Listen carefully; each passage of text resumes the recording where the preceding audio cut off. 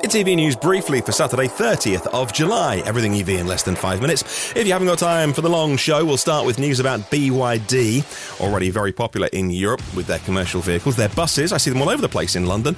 And coming to the Paris Motor Show, October 17th, it kicks off, and that will, I think, be the official launch. Not that they've said it, but I think it'll be the official launch of BYD's passenger car vehicle business here in Europe.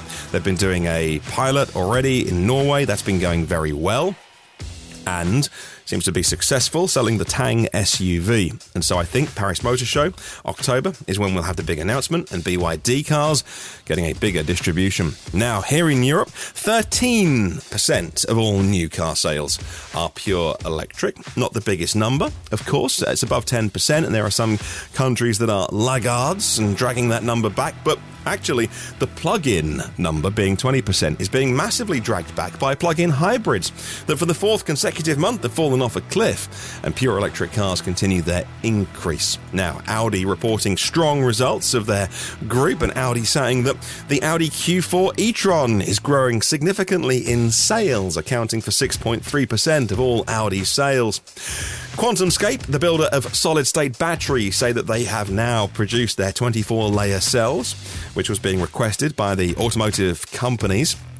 That is getting the right capacity, retention, they say, the right battery behaviours. They're now shipping them off to automotive OEMs, and that testing will start to happen by the car companies themselves. Those solid-state batteries getting ever closer. Great to see advances in battery technology.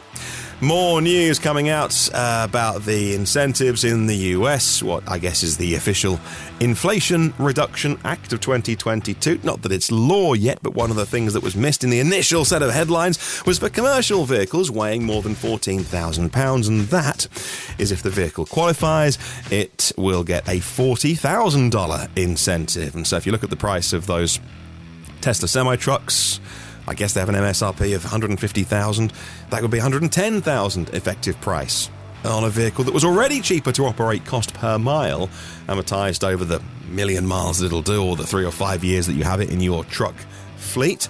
It's just a no-brainer to get that, and not a dirty, disgusting, polluting diesel truck. Now, NIO in China confirming their 150 kilowatt-hour battery will come this year. It's a semi-solid state battery. All NIO models have the same battery dimensions, and you can now swap out their smallest battery, 70 kilowatt hour, for a 150 kilowatt hour battery. Maybe you're off with the family for a road trip for 1-2 weeks and not want to carry around a massive battery the rest of the year. Really, really interesting technology.